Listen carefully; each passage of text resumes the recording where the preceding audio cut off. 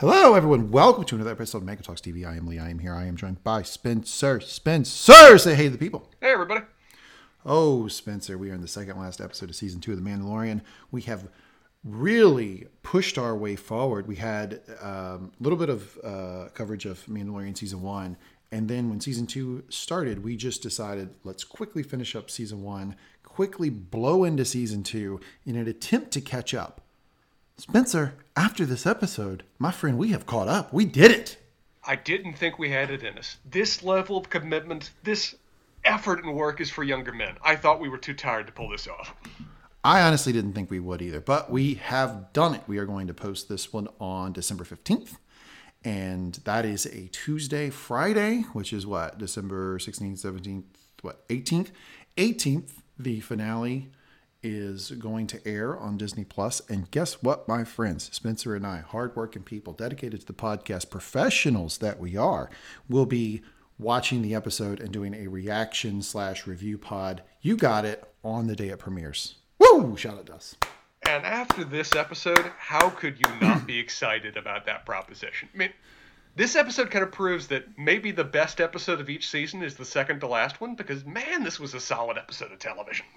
It was really, really good. And it was good in its own right, but also a really good setup episode. So we will get into the recap. We will get into best line of the episode. I alone emperor the best line of the episode. Then we will do a nostalgic moment of the episode, which Spencer controls. Before we do so, Spencer, do you want to do a quick 45-second advertisement for another little podcast you're on? Go! I'm also on a little podcast called Mangum Reads. It's a digital book club where you can join us as we listen and talk through various material. We've been doing short stories on Amazon Prime in terms of the Forward collection. We're moving on to both returning to Harry Potter and also moving on to thrillers and mysteries and the awards that they win over the course of a given year. So we hope you will join us in reading through those and listening to our varying opinions on the subject. Very good. So giving just a little behind the curtain for everybody, giving Spencer 45 seconds to do that plug was a little bit of a reference to the Pottering Around podcast, which is a podcast where they review chapter by chapter all of the Harry Potter books. In that, I believe it was you and BJ that decided to give my wife, 2 minutes to do a review of the chapter at the start of every episode? The rules have shifted. It definitely was 2 minutes as the average, but I also give BJ freedom to move it up or down based on just his own impish judgment. So she's had to do as little as 1:45 to summarize Harry Potter chapters. But what's hilarious is that my wife, when you give her a rule, she has got everything in her being has to adhere to that rule. So when you gave her the 2 minute rule, she had to get it in under 2 minutes. So if you want some laughs, listen to that podcast and listen to my wife feverishly attempting to get a review of the podcast in the time allotted. Very good podcast. Love the Pottering Around podcast. But that is not the podcast we're doing. We're doing Mega Talks TV. We are reviewing chapter 15 of The Mandalorian, titled The Believer. Spencer, I know you said you liked the episode. Do you want to give me some more general takes before we jump in the recap? In terms of just like fan nostalgia moments, some of the other episodes are superior. Some of the other episodes introduce key characters that are massively important to the lore. But just as an individual bit of well-done television, this is probably my favorite episode of the season. It was tightly done. It was expertly paced. It had some great character moments for what I really thought was going to be a one-off character. It had some beautifully filmed action. And it ended with probably the single most cheer-worthy moment of the entire series. Yeah, so it's interesting you say that, because the other day we did the pod, and afterwards we were talking a little bit about this episode, just off the record, and you were like really pissed that the fans didn't like this episode. Like, it fired you up. I was surprised. I mean, it's been particularly the fans have started to come around once they've actually discussed it. Everyone's kind of going, actually, no, that was really good television, even though it didn't like massively jump forward the plot. But that seems to be like the big divide that everybody had, is that a lot of people initially wrote this off as being a filler episode. And I don't think that label really applies. No, I don't think it's a filler episode. And I also think it did advance the plot in a very, very big way. And in a way that you can't trivialize. You can't, look, the whole episode is about getting Moff Gideon's coordinates. Mm-hmm. Moff Gideon you're not going to get his coordinates easily. They had to devote at least one episode. If they'd have done 2, I would have been fine with it, trying to get his coordinates. I mean, it's not That's not something that you're going to be able to just like, roll up into your average stormtrooper bar and just like pay, 50 credits to get. It's going to be difficult to get his coordinates. So that was a real big plot point that they couldn't skip over. You've got to remember that there's no Facebook in the Star Wars universe, so there's no constantly little flashing notifications of where he's eating lunch at any given time. If that existed, this was clearly way too much effort when they just could have monitored his feed, but we have no reason to believe that such a website exists in Star Wars. No, none at all. Tough to get his coordinates, and that is exactly what they set out to do in this episode. Let's start with the recap. I will jump into it. Previously on makes it clear. That's right, Spencer. We're getting Mayfield. Woohoo! Bill Burr is back. Very excited about that. We start at a New Republic junkyard. Looks like some modified AT-ATs in the back. Second time, I think, this season we've seen modified AT-ATs, right? The first one was on that water planet where they were like using the modified AT-ATs to pick ships up out of the water, correct? Yeah, I think the planet was called Trask, if I remember that right. And yeah, I really enjoy that for a couple reasons. One, it reflects where the design of AT-ATs come from, of where the original design was based on those kind of loading cranes and harbors. So it's kind of nice to see them return to that route.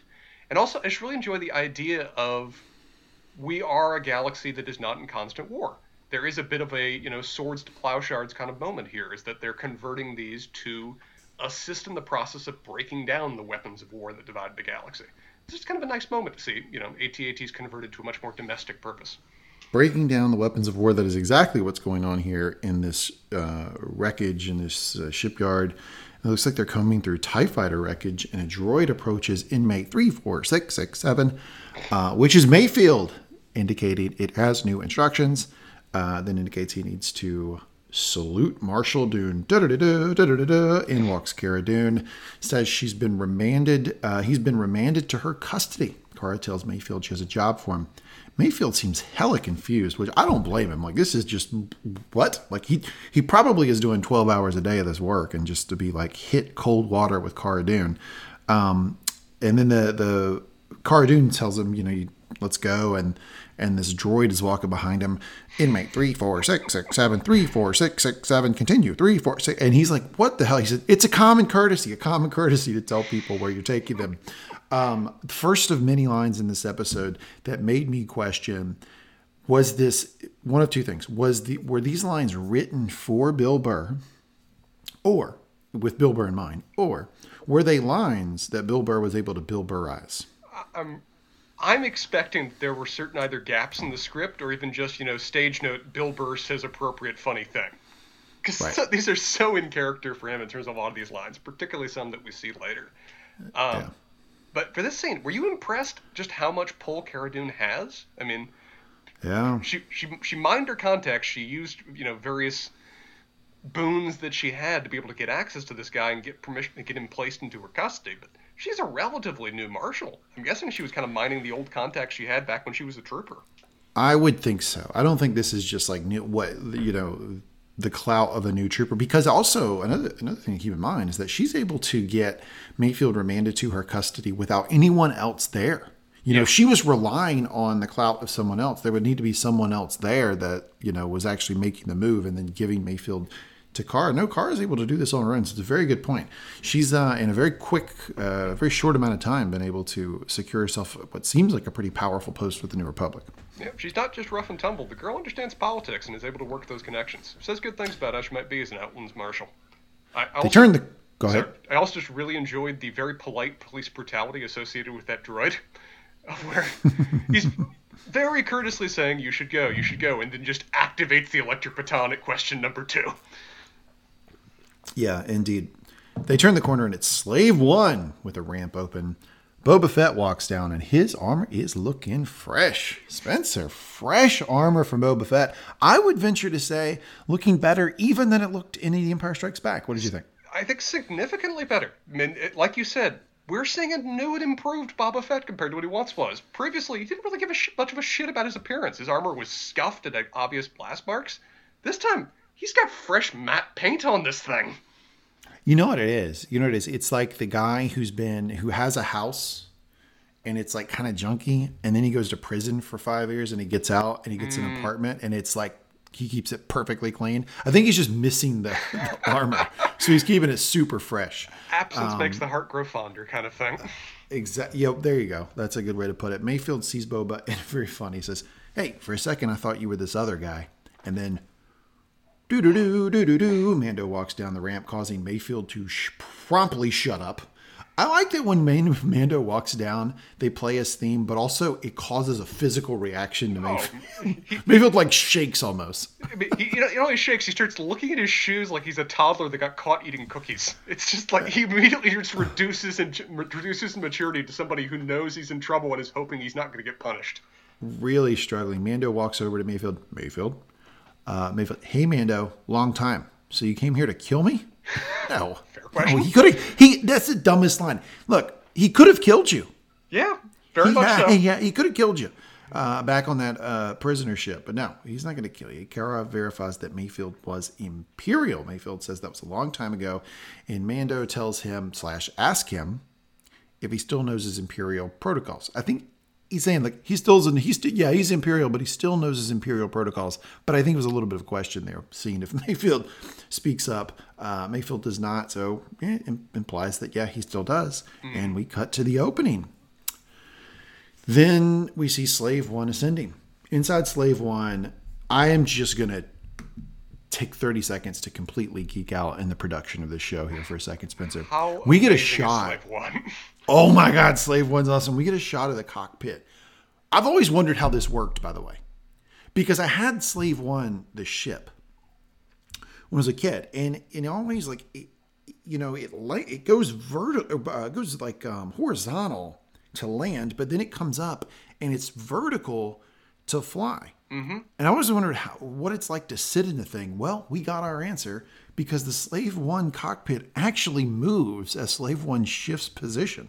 How awesome was that? Just a background image of the rotation that's happening during the course of the scene. That was such a wonderful bit of filmmaking. So cool, and answers the question about it. It's like, because up until now I was like, man, Boba Fett really. Sometimes he's like having to marshal this thing, like, sitting like 180 degrees. No, not at all. The cockpit just moves with him. Really sweet. Mando explains they need coordinates for Moff Gideon's cruiser.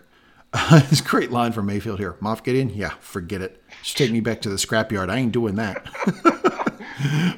Then here we go. Potential line of the episode. Kara. They've got his kid. Mayfield. Little green guy? Kara. Yeah, the little green guy. I mean, it's legitimately a funny line, but I do really like that he's caught off guard and cares when he says that line. It's just like guy? Everybody immediately cares about Baby Yoda, even Mayfield. Yeah, interesting that this explanation alone is enough to get Mayfield to come off his position of forget it, just take me back. I'm not dealing with like Moff Gideon, because Moff Gideon's reputation precedes him. Immediately, when he hears Moff Gideon, he said, "Fuck that! I ain't messing with that guy." But he hears little green guy, Spencer. Everyone loves the little green guy. Oh yeah, everyone, including Mayfield. I mean, he was a second away. He was a second away from walking away, and now hearing that Grogu is in danger, he's at least willing to hear them out about what they're talking about here. It is the power of the Baby Yoda. Mayfield asks if they can go, if he can go free if he helps get Grogu back, and Kara says nope, he'll just get a better view. Spencer, if you were Mayfield, would you take this deal? Yeah, probably still. I mean, yeah, me too. What else are you doing? What else are you doing? It gets you away, and I'm also working under the assumption that the people I'm dealing with are honorable and that they will fulfill their end of the bargain. Also, depending on how cutthroat I am, every second I'm out of prison is another opportunity that I can stay out permanently, depending on what choices I make. Yeah, absolutely. I think it's a good deal. I also do think that part of, like we talked about before, though, I do think part of Mayfield taking the deal is he's like he had a little time with Grogu. He doesn't like the fact that Grogu's with Moff Gideon of all fucking people. Also, go ahead. I say Moff Gideon's not even good if you're an Imperial. I mean, if you had to pick what Imperial remnant faction to serve in, Moff Gideon wouldn't really be in your top 10. It doesn't seem like he gives much of a shit about subordinates. No, but I will say this. That the way they're discussing, and tell me if I'm crazy, the way they're discussing Moff Gideon's coordinates, it's like we need the coordinates for like one Imperial cruiser. It's Moff Gideon's cruiser. Yes. It makes me think that Gideon is not in complete control of the Empire at this point. That he is, of course he has a position. You know him by name. He's got his own cruiser. But it's not like it's not the tone that I would expect if they were talking about where's the coordinates to the Emperor. Instead, it just seems like he's just one ship, like potentially of many. Did you get that impression, or am I reading too much into it? No, I really did get that impression. It implies in my mind that the place that we end up going to, Morak, I think is the name of the planet. Did I write that? Morak, yep. Yeah. Mm-hmm. The Imperial Remnants are more functioning like a loose federation of allied causes. They're all working together towards the same goal, but they're not all on the same banner. They're just more affiliated with each other. They're in contact. They can, they can tell you where the PO box is to drop off a letter, but they're not under necessarily the same management. Maybe. I don't think it's off the table that Grand Moff. Grand Admiral Thrawn. Yeah, sorry, damn. Reading a book on the guy and I forgot his name. Grand Admiral Thrawn is in control of most of the Empire. I don't think that's off the table, but I just did not get the impression here that they were talking about like the successor to the Emperor in Moff Gideon. Definitely not. He's not in a profound leadership role. He's kind of leading his own little faction. I do like your point that if Thrawn is not presently in command, he's putting himself in a position to assume that command here soon. Yeah. Back to the recap. Mayfield explains that he can't get those coordinates without access to an internal Imperial terminal. Says he thinks one might be on Morak. Mando, Morak? If there's nothing on Morak, a couple things here. One, Mando knows every fucking planet. Very well written. Unbelievable. He knows every language except for Frog. And he knows every planet. It's amazing that he knows Morak. Spencer, do we know Morak? Morak did not exist before this episode. This is again just demonstrating that Mando's a bit specialized with his knowledge, but in terms of geography and languages, that guy got all A's in his schooling. Yeah, one of those 3PO droids really hammered it home. He does know his geography. Mayfield explains that Morak is a secret Imperial mining hub. Mayfield says that if they can get him in there, he can get the coordinates. If they get him in there, Spencer, he can get the coordinates. Mayfield's willing to fight for the little green guy. This is where he decides, okay, let's do it. Aren't we all, sir? Let's cowboy up, my friend. This is the moment where we all unite together for a good common cause. Wouldn't we all fight for Baby Yoda? Yeah, and I mean, absolutely an underdog here to join the Mandalorian Avengers is Mayfield. But yeah, Mayfield's part of it. Mando tells Fett, more on this later, to punch in the coordinates for Morak. So, Morak must be well known enough that, like, it's part of the standard, right? Like hard drive for ships. They can just punch in the coordinates. It's a known place, known planet. Mm-hmm. But how do we feel about the nickname Fett? Didn't really like it. I didn't like it either. It's like, you guys, no, you don't get to use that name with him. Full name only, sir. He's merited the full title. Fuck yeah, man. It's Boba Fett. I mean, don't call him Fett. I thought it was weird. Anyway, cut to Boba Fett. I'm going to call him Boba Fett. Showing off a hologram of a scouting report he has on Morak. Looks like he's found the Imperial base. Fennec wonders aloud what they could be mining, and Boba Fett says it's Rhydonium, which is apparently highly volatile and explosive, presumably for weapons that can be highly volatile and explosive. Mayfield does make the joke here that Rhydonium is highly volatile and explosive, kind of like Kara, which lands with a complete thud. Although I will say that his needling of Kara this episode does venture into what kind of seems like flirting to me a little bit, in my opinion. Just throwing that out there. I wanted to ask you about that because in my mind, yeah, he's poking her, but it's the schoolboy on the playground kind of poking, and she's pretty much non-responsive, but still thoroughly amused that he even thinks to try it. Yeah, she just seems to get a kick out of him. But yeah, you're right. It's like not even the cool kid. It's like the non-cool kid with like two friends needling the popular girl. I think that's what he's going for here.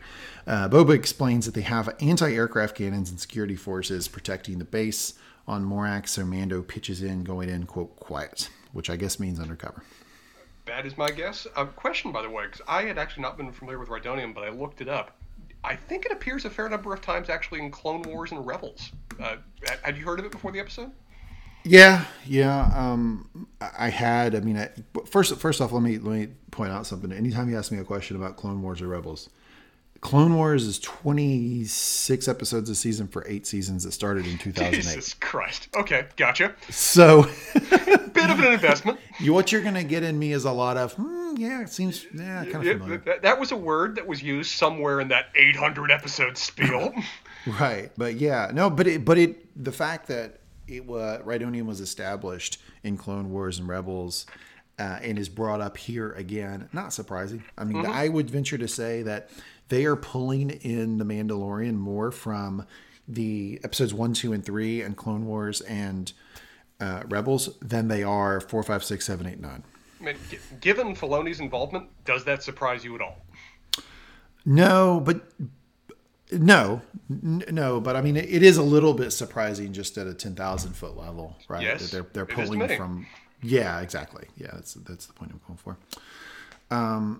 Cut to Slave One, flying into Morak. Morak looks to be a forest planet.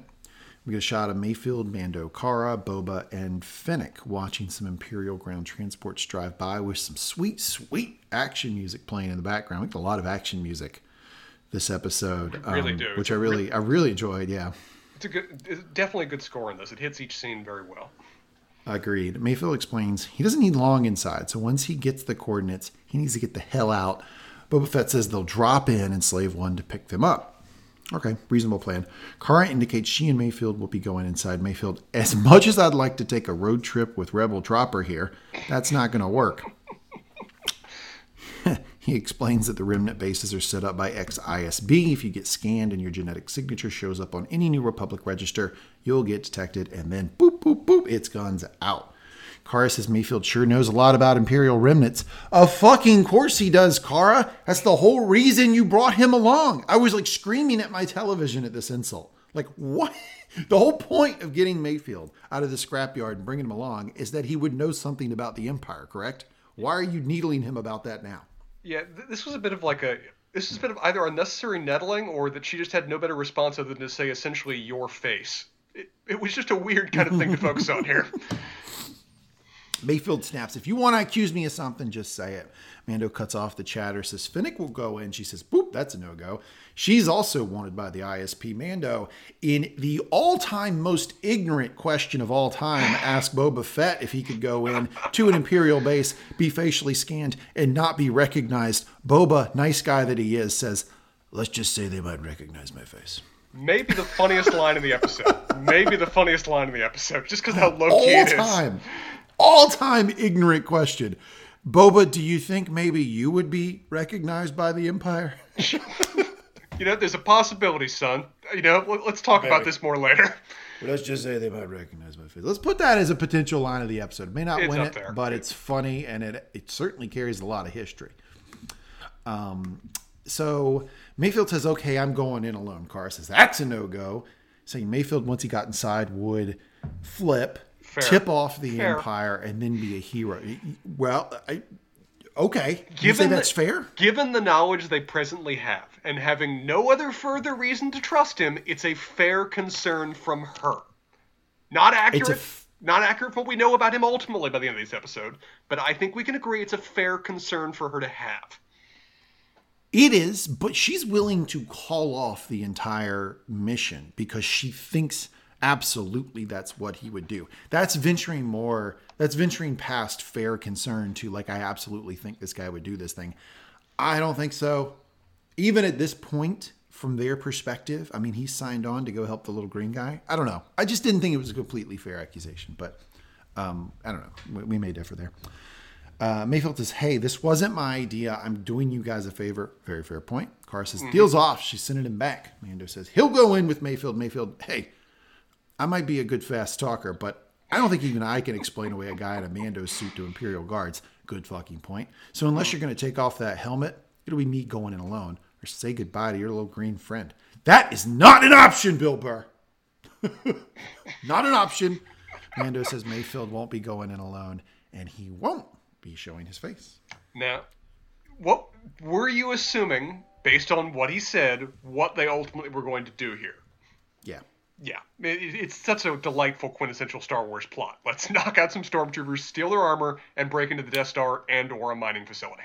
Literally an hour into the first movie, Episode 4, A New Hope, this plot point occurs. So yeah, it happens all the time. We're gonna steal we're gonna knock some stormtroopers out. We're gonna steal their armor. We're gonna go in. We're gonna do what we have to do, and I don't know. Then we'll figure out some way to get out. That's usually the plan. The getting out part usually is not so great. It's hard enough to get in the door. Once you're there, you can improvise. It's not like you're under threat. It's not like it's not like you're surrounded by hostile people that would murder you if things go wrong. It's fine, dude. Cut to an Imperial transport with 2 Stormtrooper-esque guards driving it. It's driving under an overpass that Mando, Cara, and Mayfield are standing on. As the transport drives under, they jump on top of it. Inside, Cara uses left hook, boom, right hook, boom, left overhand, right overhand, boom, smashing some guy's face together. Does a very hacky blow the hair off her face, which really made me cringe. Didn't like that at all. Cut to the transport parked under the overpass/tunnel area, and Mayfield is complaining as he puts on the guard's suit that it's still wet, which is really, really funny to me because, like we've talked about, how many times have we seen our heroes put Stormtrooper armor on? Never have we heard them talk about the flop sweat that must be in those things, Spencer. I love that touch of realism. I was laughing my ass off. Is that yes, that would suck. Yeah, it's a friggin' forest world. They're working all day. You are just bathing in that guy's excretions. Best of luck with that. Mando walks in from around a corner, and he's got the Stormtrooper on and is carrying his Mandalorian armor in a sack. Mayfield, oh, the shame. That's worth the price of admission right there. Pretty funny that he's kind of ribbing Mando here. I loved it. I also really loved how much the armor factors into our impression of Mando. He really does suddenly look remarkably less intimidating now that he's in Stormtrooper armor. Yeah, he certainly does. Much more pedestrian. Cara, wish I could say it looks good on you, but I'd be lying. A little shipping there, Spencer. A little shipping. Mando reminds Cara to take out the rooftop gunners. We need snipers, Cara. We really need snipers. That is pretty important to this entire operation. Mando hands a sack with his armor over to Cara and asks her to take care of it. And she says she will. Pretty big step there for Mando to... I thought he was going to bring his armor with him, which I guess would be stupid. But I never thought he was going to like actually have it out of his possession or general area. I did not see him in this entire plot handing his armor off to Cara and then being like, I'll get it later. Even at this point, we're seeing a lot of character growth out of Mando. The fact he's even willing to go with this plan at all is impressive enough. I don't think Mando Season 1 would have even entertained the idea of taking off his armor for this purpose. I mean, no. His relationship with Kit has grown since then, so that factors in as well. But I think it also just reflects his own altering or broadening philosophy with respect to the Mandalorian creed and why he does what he does. But like you said, too, him giving the armor to Cara is a profound statement of the friendship that they have. It's also notable that so many moments in both Season 1 and Season 2, when shit is hitting the fan, he goes to Cara to seek help. Oh, yeah. She's kind of his go-to friend in need kind of person. Yep. I would say that she's his best friend at this point. I mean, obviously, Grogu is, but like, aside from that, I would say it's Cara. Grogu is his son. Let's get the relationship correct, sir. Yeah, I'm willing to go ahead there. It's father-son type thing here. As Mando is getting onto the Imperial transport, Mando ribs him again. What would they say on Mandalore? And then to Cara, it's a shame you're not coming with us. You have such a sunny disposition. This is another one of those lines where it's like, is that really written with Bill Burr in mind, or is that a line that Bill Burrized? I mean, either the writer, let me double check who the writer of the episode is, because he did a really good job. Rick Famuyiwa. Impronounceable last name. He does a good job, but either he has an excellent read on Bill Burr to write his lines perfectly, or he gave Bill Burr a lot of freedom to work on his lines. Yeah, because I think I've heard Bill Burr say that to people before. Like, yeah, you have such a sunny disposition, just dripping with sarcasm there. Mayfield's able to get the transport started, and him and Mando are off. Action music is playing, lots of drums, really driving tempo here. Spencer, as you mentioned, great score for this episode. Mayfield to Mando, how's it feel? Come on, man. You still get to wear a helmet, right? Mayfield complains he can't see anything, takes his helmet off. I don't know how you people wear those things. And by you people, I do mean Mandalorians. Bill Burr preemptively answering the age-old, what do you mean, you people? question, which I thought was really funny. Transport keeps going. I'm gonna kind of blow through some of the action scenes here, Spencer. Feel free to stop me at any point. Like, sure. We do have some action sequences with not a lot of dialogue, so I'm gonna try to give a summary of those, but don't hesitate to stop me if you got something to add. Mm-hmm. Transport keeps going, and we see a shot of Fennec watching on a hilltop to a scope. She comms to Boba Fett that Phase 1 is done, and they are in. Back in the cockpit, Mayfield turns to Mando and says, "Feels better when it's off."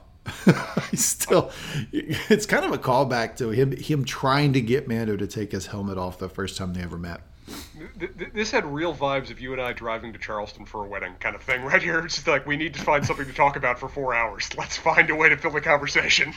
I had the same exact thought of me and you, because like when me and you road trip, I just take on the Bill Burr persona here, and you are usually pretty stoic, eyes on the road, you're very serious, and I'm like, no, seriously, what do you eat for lunch normally? I'm just like, dude, I'm just trying to watch the road. It's raining. It's like, yeah, but lunch, man, lunch. I mean, what do you normally? Is it like you're a sandwich guy? Like, yeah, I'm doing that the whole time. Where do you stand on pesto? Let's talk about this. More shots of the Morak countryside. Beautiful shots there. I don't know where they filmed this, but I don't think this was all CGI. They were somewhere in a forest area. Mm-hmm. We also see shots out of the cockpit of the countryside, which has wreckage. Looks like some of these transports have tried to bring Rhodonium through this road before and failed miserably. Mixed results. But we also see very poor people moving about, and the show takes pains to show Mayfield, especially Mayfield, noticing the poor people that they pass, but also Mando does as well. Mm-hmm. Mando locks eyes with the kid, and they share a bit of a moment too as they're passing by. And It makes for an interesting scene because we get, in terms of his just spiel of trying to fill the silence between them, because Mando is making no effort to make this a comfortable conversation, we get a nice bit of little philosophizing from Bill Burr here. We certainly do. Let me get back to our recap. Over the radio, they hear Imperial folks chatting about the stability of the Rhydonium.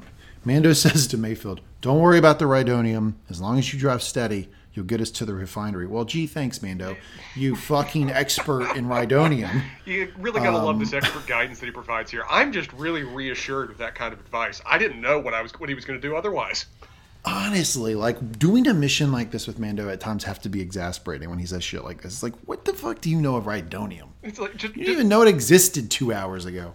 Just pull the atlas out of the corner pocket and read off that. That's the only thing you're good at, man. Let me actually do the driving. Mayfield kind of ignores that little bit of pep talk from Mando as they drive through some locals, and yet again we see the poverty is rampant, and it seems to affect Mayfield in this scene. It does. It really gets him kind talking. of like his shoulders drop, yeah, and you can tell they told Bill Burr, like, act like you've seen something that affects you, right? Mm-hmm. Mayfield, yeah, Empire, New Republic, it's all the same to these people. Invaders in their land is all we are. I'm just saying, somewhere, someone in the galaxy is ruling, and others are being ruled. So this is the Septon Maribald speech of the Mandalorian, right? It really is. Yeah, it's the common people that suffer as everybody else is playing their Game of Thrones.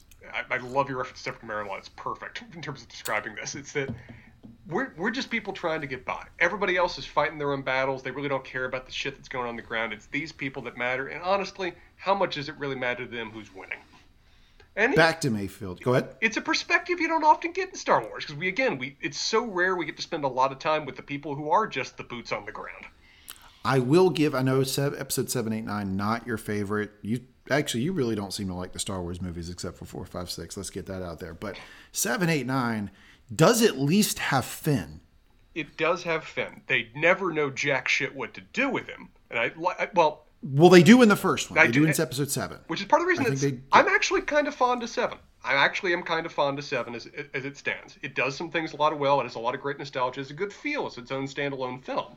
It's just they took a lot of great things from that and then didn't necessarily do much with them. And Finn's a good example there, where Finn was a very interesting character they could have done a lot with after the first movie. And I think they kind of lost track of him. Yeah. Yeah, maybe that's a fair criticism, but yeah, they do have Finn and like this idea that like it doesn't really matter if you're Republic or Empire. There are troops on the ground who, are just being used, and Finn is an example of that. That I think that episode 7 does pretty well. Anyway, back to Mayfield speaking to Mando. I mean, look at your race. Do you really think all those people that died in wars fought by Mandalorians had any choice? So how are they any Fair. different than the Empire? Look, if you were born in Mandalore, you believe one thing. If you were born in Alderaan, you believe something else. But guess what? Neither one of them exist anymore. That's not really true. Mandalore still exists. Mayfield, hey, I'm just a realist. I'm a survivor, just like you. Mando says they're nothing alike. Mayfield, I don't know. Seems to me your rules start to change as soon as you get desperate. True! Fucking called it. Mm-hmm. I mean, look at you. You said you couldn't take your helmet off, but you get a stormtrooper. You got a stormtrooper one on. So what's the rule? Is it that you can't take off your Mando helmet, or you can't show your face? Because there's a difference. Bill Burr asking the real questions here, ladies and gentlemen, because all of the fandom wants to know that right now. All of the fandom wants to know that. Mayfield wraps up. Look, I'm just saying. We're all the same. Everybody got their lines. They don't cross until things get messy. As far as I'm concerned, if you can make it through your day and still sleep at night, you're doing better than most. What a monologue. Can I vote for just like a... Can we get like a cross-country drive with the two of them just in a car? Because if I could get monologues like that and exchanges between these characters, I would be really content. This was some great television right here to watch. Really great monologue. Probably one of the better monologues we've ever seen on this show. I'm glad they gave it to Bill Burr. He's able to deliver it well. I didn't really do the accent. I did said, I mean, look at you. Yeah, there you go. I got that a little bit of that. You got that perfectly. It was perfectly done. But I didn't really have the accent. But that's a really good, I think a really good monologue there from Bill Burr. And again, asking the real fucking questions. What's the rule here, Mando? Because you said you can't take off your helmet. Well, your helmet's off. Nobody's seeing your face. So what is it? Yeah, he points out a lot of really good points here about your perspective on war and, who are the good guys and the bad guys based on where you come from. Some very justified criticism, or at least targeting the Mandalorians. But hey, warrior culture. What did all those people you made war on really think about your wars? Where do you think they stood on them? And, hitting Mando himself about his particular philosophies, about which he carries himself, and his willingness to bend them based on the circumstances. It's a fun degree of poking we get from Bill Burr here, and I like it quite a bit. Now, some of the clear justification he's trying to assign for his own actions and his own choice, his own kind of justification for a gray and the false equivalence of all being the same, I don't know how true that actually factors out, or how honest he's being with himself based on what we see at the end of the episode, but it is clearly the philosophy that he's using to allow him to sleep at night. Yeah. But let's go back. Start of the monologue. If you were born in Alderaan, you believe something. If you're Mandalore, you believe one thing. If you were born in Alderaan, you believe something else. But guess what? Neither of them exist anymore. Full break. Stop. Not true. Mandalore does exist. What? It wasn't blown out of the sky like Alderaan. A little bit of a false equivalency there. Definitely so. It is interesting to have a lot of people now say, Mando himself, that even if it has, not literally been reduced to an asteroid field, a lot of people seem to view it as a world that essentially doesn't exist anymore. That, at the very least, it has been scoured clean, even if it hasn't been fully eradicated. Which, if we believe Bo-Katan, is just simply not true. I was about to say, because there is one person in the motherfucking universe who does not believe that Mandalore doesn't exist anymore, and that is Bo-Katan. Because Bo-Katan is like, I am going to go rule Mandalore. That planet still exists, and I'm going to be the ruler of it. I will be Mandalore. Is this just very successful Imperial propaganda? I think it's like, yeah, pretty much. I mean, I think it's like they very successfully spread the narrative that they reduced Mandalore to like smoldering ash, right? Like we destroyed everything on that planet. I don't believe that's true either. Mm-hmm. I think that they just basically went in and took it over. And they took it over in proper Imperial fashion, which means they destroyed a lot of shit. But I don't think that they destroyed every single home, every single building, every single everything on Mandalore. No, I don't believe that. Which, we were debating the other day about what plot lines they can do if we ever have Mando and Baby Yoda separated. Reclaiming of Mandalore could make for a hell of a plot line if they want to go in that direction. Pretty sure they're going to do that one with a Bo-Katan spinoff series. That would be my guess. Have they announced that one yet? Because they've announced everybody else, but I hadn't heard they'd done that one yet. It was my understanding that at Disney's Investor Day, they basically said that every single character you've ever known of will have a spinoff series. So I'm pretty sure Bo-Katan gets one. It's the classic Oprah. You get a spinoff series. You get a spinoff series. So yeah, I think we're going to get a Bo-Katan one at some point. No, but to answer your question, no, they didn't announce that at Investors Day. But I would be shocked if we didn't get one, considering the actress who played Bo-Katan this season, also was the voice actor for Bo-Katan in Clone Wars and Rebels, and she is online hard advocating for more Bo-Katan, so she's down. Mayfield and Mando hear some Imperials yell into their comms, like, the sort of like classic, "Oh God, no! What's going on?" Explosion. Basically the concerning radio dispatch. Then they see an explosion in the foreground. Mando says that their Rhydonium is still safe, stable. The radio dispatcher says they should proceed with caution. Mayfield, proceed with caution? Is she serious? So Mayfield already is starting to panic. They hear some more screaming in the radio, and they see some more explosions. Next, we get a serious action sequence. Mayfield drives through some brush fire, and some pirates drive up in a skiff next to them. Spencer, did you notice what the alien species was of these pirates? I did not write it down. I didn't look it up either. Is it a recognizable species? Not to me. That's why I realized as I was halfway through that I was setting it up as if I knew the answer. Don't know the answer. Oh, good. 'Cause I did not recognize. Apologies for that. No, I didn't recognize them either. And considering that Morak is just a planet that they just cooked up for this episode, I'm not sure that we're going to get a name for it. I mean, we might get a name for the aliens, but I'm not sure it ties back to anything. Yeah, and 2 points here. One, I love the building tension that's underlying this scene, especially one of the more effectively tense scenes they've done in Mandalorian. Just the unknowing factor of what the hell is happening, and the increasingly building threat of how just screwed they are is really well played. Also, question for you, because this is something the fandom was in knots about. These guys are only ever referred to as pirates. Do you think, from what we have seen, that is true? That they're pirates? They're only ever called pirates. These guys, the ones that are trying to attack and blow them up. No, they're not pirates. No, they're trying to protect the land. They live on this planet. They're simply trying to protect their land, which should be something that, as a fan base that supports the New Republic, or previous to that, the rebellion, we should appreciate. But they use the term pirates, so whatever, we call them pirates. But no, I don't think they're pirates. I agree. These guys are basically freedom fighters. They're trying to get the Imperials off their planet, best as we can see, based on the fact that they're trying to take anything. Pirates steal shit. Pirates are thieves on ocean. That's how they work. And they're not also normally inclined to just throw their lives away for causes.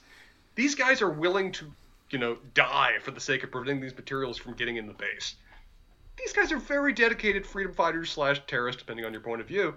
And it makes for some nice moral ambiguity that our heroes are having to shoot who, in pretty much any other setting, would be the good guys to stay alive here. Yeah, and we get that moral ambiguity, as this scene progresses, because, they're at this point, they're fighting on behalf of the Empire. Where are we at here? Skiff next to them, jump onto the transport. Mayfield is just screaming in the background. Get them off, get them off. We have a lot of action music here. Mando yells down to Mayfield, they're trying to blow the Rhydonium. Mayfield, you think? You should have left me in prison. So Mayfield at this point, full freak out. But he is still driving the Imperial transport, and he is doing his darndest to follow the temperature levels of the Rhydonium to make sure it doesn't get unstable. Yeah, it seems like a mix between temperature and maybe like nitroglycerin, where you just don't want to shake it too much either. Yeah, more, quote, pirates jump onto the transport, and Mando starts shooting them, but runs out of blaster fire. He runs out of blaster fire.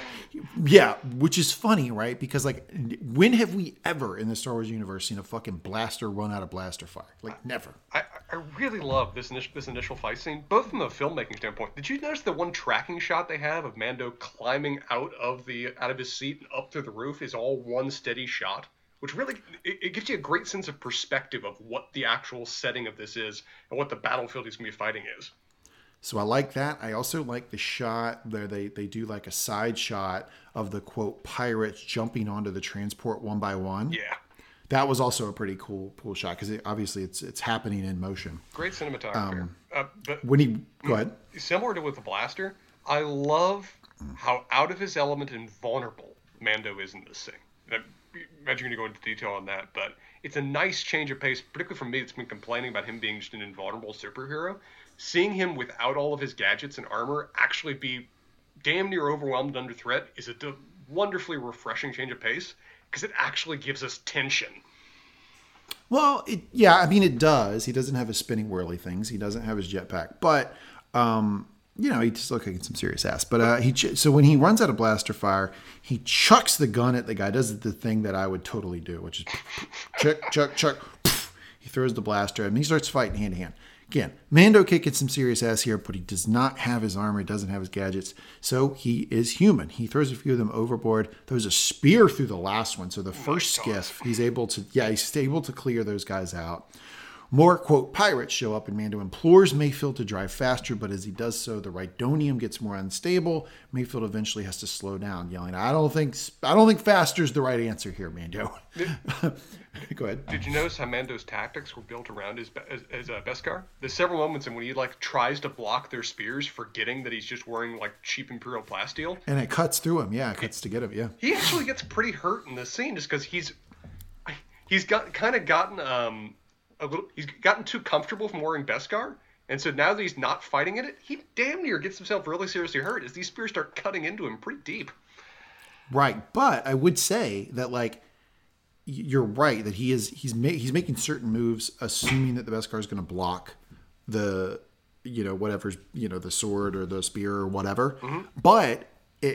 But by doing so, yes, he hurts himself, but he is able to block shots in a way that normal people wouldn't be able to. So I think it actually ends up helping him in the fight, although it does hurt him because he's able to actually use his arm to block a few shots that probably would have got through if he was thinking.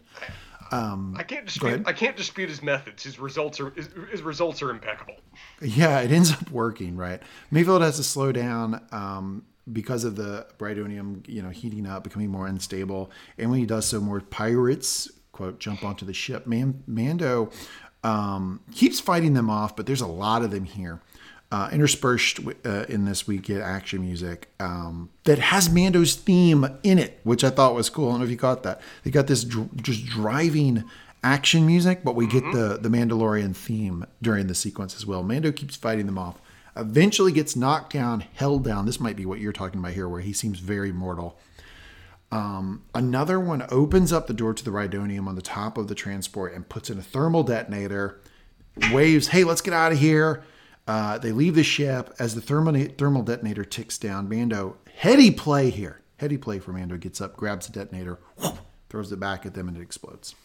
That's a beautiful shot, too, just seeing that fire encompass them. We've even seen the reaction of that guy as he sees the fire coming at him. Again, really beautiful filmmaking during the course of this prolonged fight scene. Completely agree. At the base, Mando and Mayfield get out and are being cheered. No, sorry. We get more. There's a lot of we do get more. Come at these guys. I jumped. Whoop, let's go back. More pirates show up. All of them with detonators. And Mando looks exhausted. He's on the top, and he finally gets up and he does this sort of Jon Snow looking at the Bolton crew coming at him okay, damn, fuck it. Good reference. Let's do it. And woo! Here comes Knights of the Vale. TIE fighters. Is that the Empire's music? TIE fighters fly in and shoot the pirates. Triumphant music plays as the transport gets to the base. The last remaining pirates are shot by stormtroopers. A surreal scene. We're rooting for the TIE fighter. We're rooting for the stormtrooper. And Mayfield even calls it out, speaks on behalf of the Star Wars audience watching this episode. Never thought you'd be happy to see stormtroopers. Yeah, this may be the only time we've ever seen the Empire act as the cavalry to save us from the attacking hordes. It almost forces the audience to embrace Bill Burr's philosophy that he already gave us, is that, hey, it's your perspective of where you're coming from. You essentially have been occupying the Imperial perspective right now, and so you're going to see them as the good guys for just this scene. Yeah, it's very like video games in that way, right? Well, whoop, we're doing the Imperial mission right now. We're rooting for the TIE fighters. At the base, Mando and Mayfield get out and are being cheered by the Imperial men. Mayfield tells Mando all they have to do is find the terminal. He's kind of whispering to him, all I'm going to do is find the terminal. Mm-hmm. So it's probably in the officer's mess. They walk toward it, and Mayfield sees the terminal in the mess. All right, we've got it, Spencer. It's 20 feet away. We're done, right? We got it. Okay, there's something they didn't think about, though. If you bring in a former Imperial soldier, he might know people there, and they might know him. Mando says, good luck. Mayfield turns to go in the room. Whoop! Recognizes somebody, immediately turns around, says, that's Valen Hess. Spencer, does that name mean anything to you? Not It means nothing to me. Not a thing. I mean, they've based on other references that we have, they're establishing him in existing lore. But the name itself, I think he's a created character for the show. Valen Hess, Bill Burr / Mayfield says he used to serve under him. Mando asks if he would recognize him, and Mayfield says, I don't know. I was just a field operative. Probably not. But he does not want to take the chance. Mayfield says they have to abort the mission. What's interesting to me is that there are so many times during this mission where somebody I think prematurely says, we have to abort. And then if somebody goes, no, shut up. We're not aborting. Mayfield does that. He says, we have to abort. And then Mando's like, no. Mando, great line here.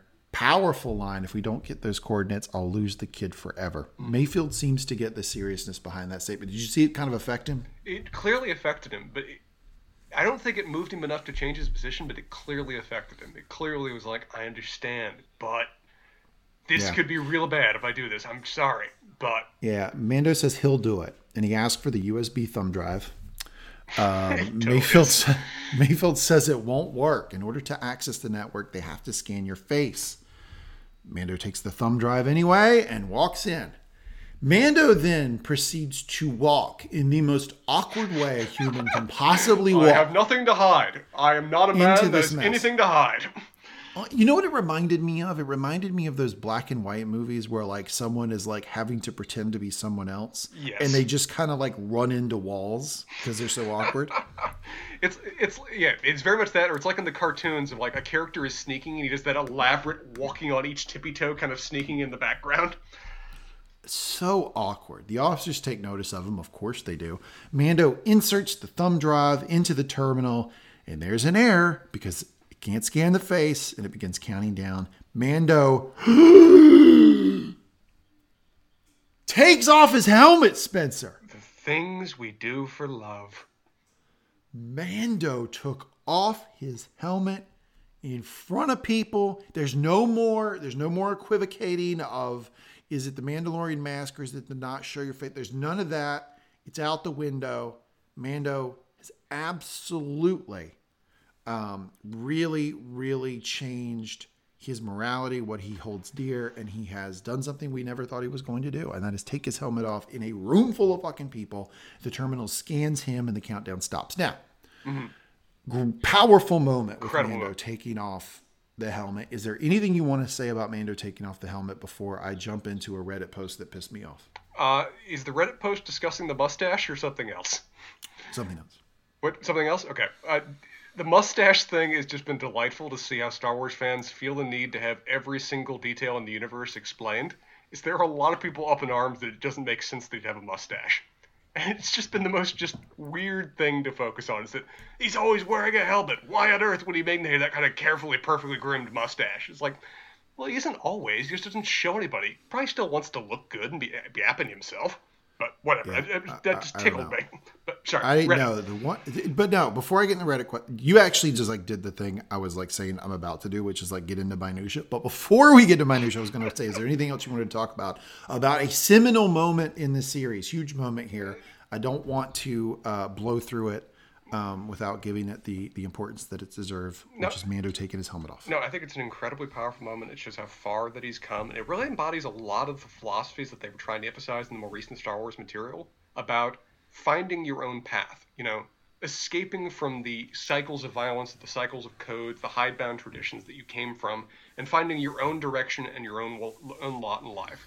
Your own decisions that will guide, that you can personally guide and justify as part of your own quest to do what's best to the right thing. And this is Mando's own personal journey in that regard, and seeing him reach this moment, it's incredibly touching. Really just showed not only just how much he's coming to understand his own Mandalorian creed and how it works for him, but what he's willing to sacrifice for the sake of his affection for Baby Yoda. And, that is heartwarming. I thought it was huge. I thought it was even the importance that we should place upon it is exponentially higher because Mayfield is around. So he knows Mayfield's going to see his face, and he knows that Mayfield may talk later. So really big moment here for Mando. Now to the Reddit post I was referencing. Some Reddit post complained that really all this scan is just in so long as you have a face, you can access this material. No, you idiots. They address this earlier on in the episode, which is they scan your face and then they're checking that against a database of folks with the New Republic. Right. That's what they're checking for. Are you a known New Republic agent? Finnick would have popped up on that, right? Cara would have popped up on that. Like, Mando's the perfect person for that facial scan because his face isn't going to check. He's not going to pop up on anything. Yeah, the man has no record whatsoever. I mean, do we think he's in any database as a result of what, few years of independent childhood he had? Probably not. So, in terms of just a blank to insert in front of this, he's ideal. Yeah, it's actually perfect that he does this. Mando gets the information. He gets his thumb. He presses the eject button in the software for his USB thumb drive. He pulls it out, but he's approached by Valen Hess. God damn it! He asks Mando his designation. Mando, acting like the kid in class, pretending he's read the book report, says transport crew. Fair, you know that much. My designation is transport co-pilot. This is probably a wrong answer because Valen Hess then asks him, "What is your TK number?" Mando cannot play Mad Libs at this level, Spencer, and he just shuts down. And then, is that Mayfield's music? Mayfield, going back on what he said he was willing to do, probably spurred, right? Probably motivated by what he saw Mando do, take his helmet off, walks in and gets in front of Valen Hess, taking that risk. Mayfield says, "This is my commanding officer, TK 593, sir. I'm Imperial Combat Assault Transport Lieutenant TK 111, sir." And he then says, "You have to speak up a little bit," basically saying that Mando lost his hearing in Tanab. I don't know what that is, a reference to something. So all that to say, Bill Burr coming into the squared circle to assist Mando just when you think Mando's about to be taken down. And he can spit it all out. He knows all the Empire jargon. Boom, TK 111, sir. Boom, I'm Transport Assault Lieutenant. Says all the right things. Yeah, given how quick he is on his feet, I don't know. He might have been able to walk a Mandalorian in here. He does a really good job with a cover story just in a heartbeat. It's not like they discussed this beforehand. He's just working on the fly for this shit. And Hess kind of brushes up. I mean, it's enough that Hess doesn't say, "Okay, put the rest of these guys," right? Yeah. But he does kind of put Bill Burr aside and then yells, "What's your name, officer?" Mando should be able to answer this one, Spencer. Nope. Just make up a name. Any name. Any name. But Mayfield has to jump in and says, "We just call him Brown Eyes." Mayfield tries to leave and says, "Let's go fill out those TPS reports so we can recharge the power cord." You cannot tell me that reference. You cannot tell me he didn't ad-lib that shit. Oh my God, Spencer. I just melted in my seat at the reference. I don't know if that was Bill Burr. I don't know if it was the writers.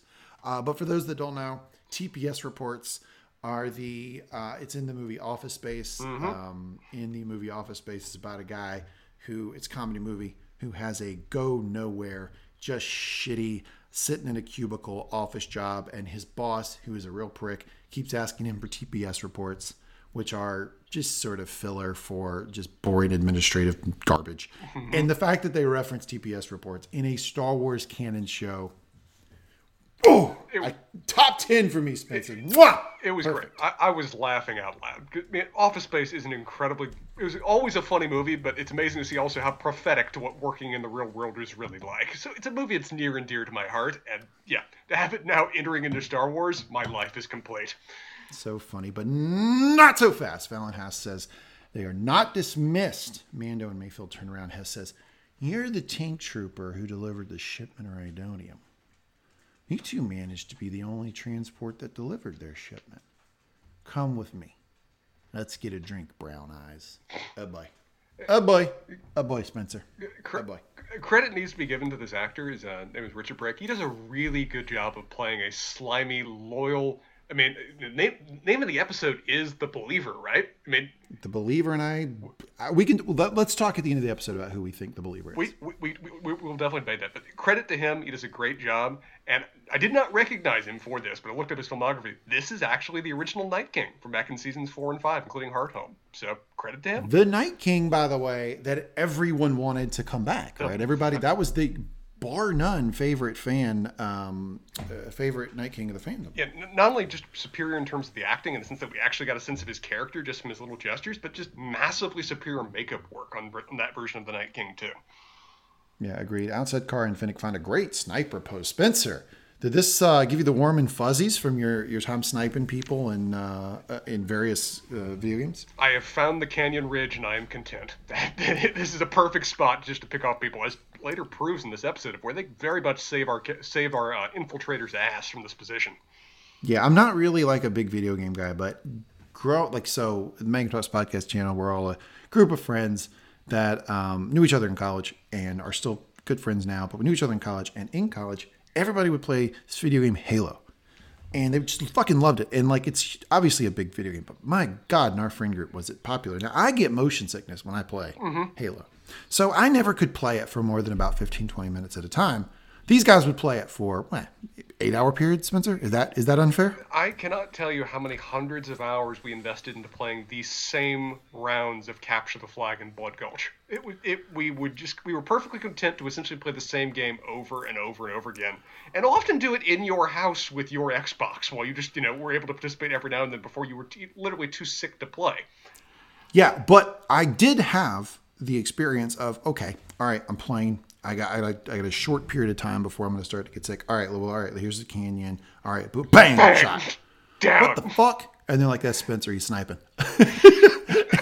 and Spencer finds a sniper post and he just starts killing people. So anytime in this show when somebody's sniping, I'm going to kick it to Spencer because he's the sniper.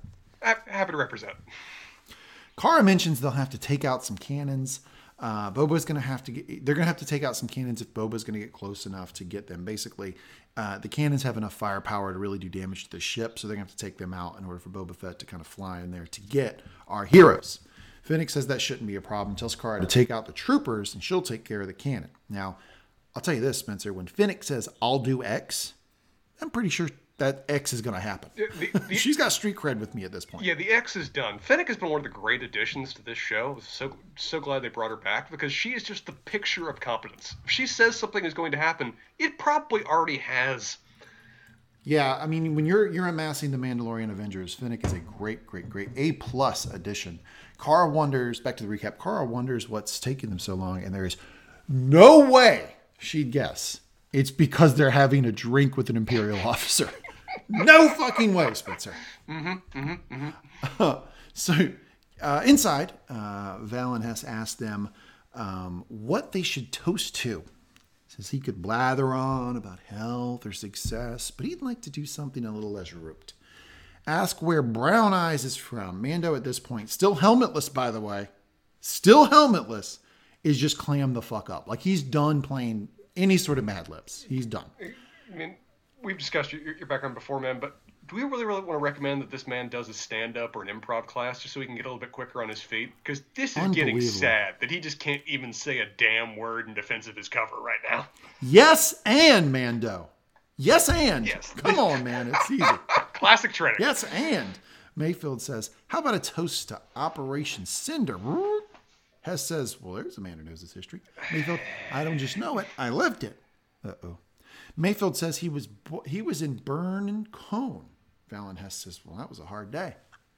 Had to make many unpleasant decisions. Mayfield agrees. Entire city gone in moments, along with everybody in it. Uh-oh. We lost our whole division that day. Uh-oh. That was like, 5 or 10,000 people? Uh-oh, Spencer. Uh-oh. Mayfield's losing it. Valen Hess says, all heroes of the Empire. Mayfield, yeah, all dead. Uh-oh. This is so quickly going straight Tarantino, and I love it. I just love the building tension of just who's going to shoot who first, because there's no way they're both walking away from this scene. Yes, well, it's a small sacrifice for the greater good, son. Mayfield, depends on who you ask. Don't you think, Spencer, Hess, what are you getting at, Trooper Mayfield? All those people, the ones who died, was it good for them? Huh? Their families, the guys I served with, civilians, those poor mud scuffers, died defending their homes, fighting for freedom. Was it good for them? Spencer, Hess, but we've outlasted them, son. They're eating themselves alive. The new republic is in complete disarray. Fake news. And we grow stronger. You see, with the Rhydonium you delivered, we can create havoc that's going to make Burning Cone just pale by comparison. oh, and then they're going to turn to us once again. You see, boys, everyone thinks they want freedom. What they really want is order. And when they realize that, they're going to welcome us back with open arms to the Empire. Another really well done scene. I mean, just great dialogue between the characters, like you said. Just the building tension that's happening over the course of this, and us just biting our nails, just like, don't do it, dude. We know you want to do it, but don't do it. And even just also another good embodying of the Imperial philosophy and why, people every now and then gravitate to strong men and despotic forces, is that, sense of security, that sense of order, that the inherent desire to make the trains run on time. Keeps them going. Though I love your reference to fake news, because this man is spouting a lot of bullshit when it comes to the state of the galaxy right now. Yeah, fake news. Absolutely fake news that the New Republic is a complete disarray. But Mayfield has had just about enough of this. We saw it coming beats and beats and beats ago. Mayfield pulls out the blaster. Boom! Shoots him. Drops him. Stormtrooper coming in to serve a drink. Unluckiest guy in the galaxy. Felt so bad for this guy. Coming in to serve a drink, looks on and is quickly shot. Mando and Mayfield kill the few other troopers around. Mayfield pushes Mando's helmet toward him, and in an extremely touching moment, potential line of the episode, you did what you had to do and never saw your face. Mm-hmm. I mean, it's such a powerful moment. It's such a great moment. I love how it references back to the legitimate fear that you said that you would have is that, well, I can't show my face. Of course Bill Burr's going to tell everybody. Of course he is. He's going to mock me for it. He's going to tell everybody that he saw my face because that's the kind of asshole that he is. And to see him not be that, to see him, clearly even question his own philosophy and his own history and his own discomfort with it. We are getting so much wonderful characterization about Mayfield this episode in a way I never thought we would get. Yeah, and for people who, this show was sold as space western, boom, in the Star Wars universe. Yeah, it is that. But man, can they develop a character. The character development in this show is tippy top, man. I'm giving it a solid A, if not an A+, because they do develop Mayfield's character, and I never would have thought it when they introduced his character. I thought Bill Burr's character in season 1 was a throwaway. You can go back and listen to our coverage of that episode. I thought it was funny, a throwaway, but I thought there was nothing to it. Man, you're right. They absolutely develop his character. And before we were recording, you actually had a pretty good comparison to character development in this episode of Mayfield. Do you want to drop that one on the pod? Yeah, it only occurred to me because the actor, Richard Brake, was the Night King in Hardhome, but that wildling chieftain in Hardhome, I can't remember her name right now, but she's a one-off character. Lady with the axes. Lady with the axes. That's what we're going to call her going forward in case she ever comes up again on this podcast. Sure. She's one-off. She's not in the book. She has no prior foundation. But she's very quickly developed as somebody that we care about, despite not having that kind of just legacy of history attached to her, that kind of Stockholm syndrome time committed with her. It's one-off. We have very little time, but we are invested in her quickly due to quality writing and quality build-up. Mm-hmm. Same thing here. Like you said, I would have lost money on the idea that Bill Burr was anything other than a one-off character in this series. Particularly given his own mixed history with Star Wars before he ever came into this. He fucking hated Star Wars. Although now he runs around espousing how great it is. Yeah. I guess when you get paid. Maybe better now, because with the characterization they've given him and with the ending that he has, he's now an established character in the modern canon. Yeah, we may get him again. Absolutely. Because you think he's going to be stuck there? Hell no. He's going to get out of that planet. No. But yeah, great line. Again, potential line of the episode. You did what you had to do. I never saw your face. And then bring on the action, ladies and gentlemen. Bang, bang, shoot them up. They start shooting at the troopers, pouring into the room. They jump out onto the window and climb outside on the edge. No, sir, Spencer. Come on. That gets a no, sir from Lee. For Baby Yoda, man. For Baby Yoda. Okay, all right. For Grogu, I would do it. But, man, that's about the only thing. Oh, my God. Listeners of this podcast or any other podcast that I'm on in the Mega Buff Talks podcast channel will know I am terrified of heights. And the shot when they're looking down onto the water. During the course of this scene, I was talking with Bridget. It was like, man, if Lee and I were in this, I don't know if I could get him on that ledge. I don't know if we could do it. I don't know, man. Maybe for Grogu. Like, that's like, I probably would do it for Grogu, but boy, would I'd be a fucking nervous wreck.